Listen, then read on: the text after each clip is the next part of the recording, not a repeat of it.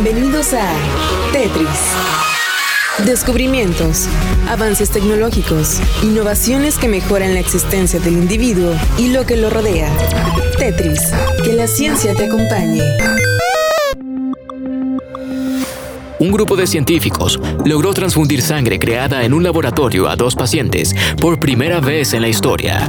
Lo anterior puede abrir un nuevo camino en la medicina, ayudar a personas que sufren trastornos sanguíneos raros a tener una oportunidad de recibir transfusiones seguras. El grupo de expertos consiguió crear glóbulos rojos en un laboratorio a partir de células madre donadas por humanos. Este proyecto se conoce como Ensayo Restore y lo llevan a cabo científicos de los Servicios Nacionales de Salud del Reino Unido y diversas universidades. Una vez que se llevaron a cabo estas 2 transfusiones sanguíneas sin efectos secundarios, el siguiente paso es hacerlo en otros voluntarios sanos que participen en el estudio. Todos ellos recibirán 2 mini transfusiones. Estas serán espaciadas por 4 meses de diferencia y en orden aleatorio, de células sanguíneas cultivadas en un laboratorio y de células estándar, ambas derivadas del mismo donante. Como todo experimento, este tiene grandes retos a vencer.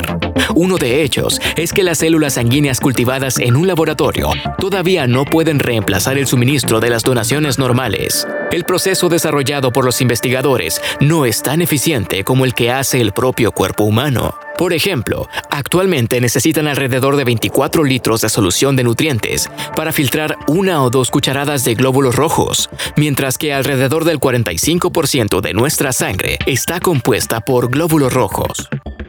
Sin embargo, el equipo es optimista ante el primer logro.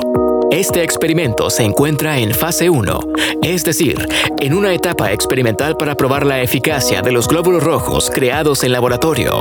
En teoría, las células cultivadas en el laboratorio deberían ser más frescas que la mezcla de células sanguíneas que se consigue con la donación estándar de sangre. Ello hace pensar a los investigadores que las células cultivadas en laboratorios puedan sobrevivir más que las células estándar. Esto fue Tetris por Radiante FM.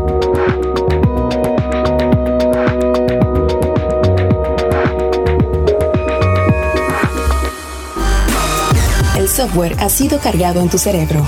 Ahora puedes usarlo y compartirlo. Esto ha sido todo en Tetris. Te esperamos en la siguiente emisión. Tetris, que la ciencia te acompañe. Control, Alt, suprimir.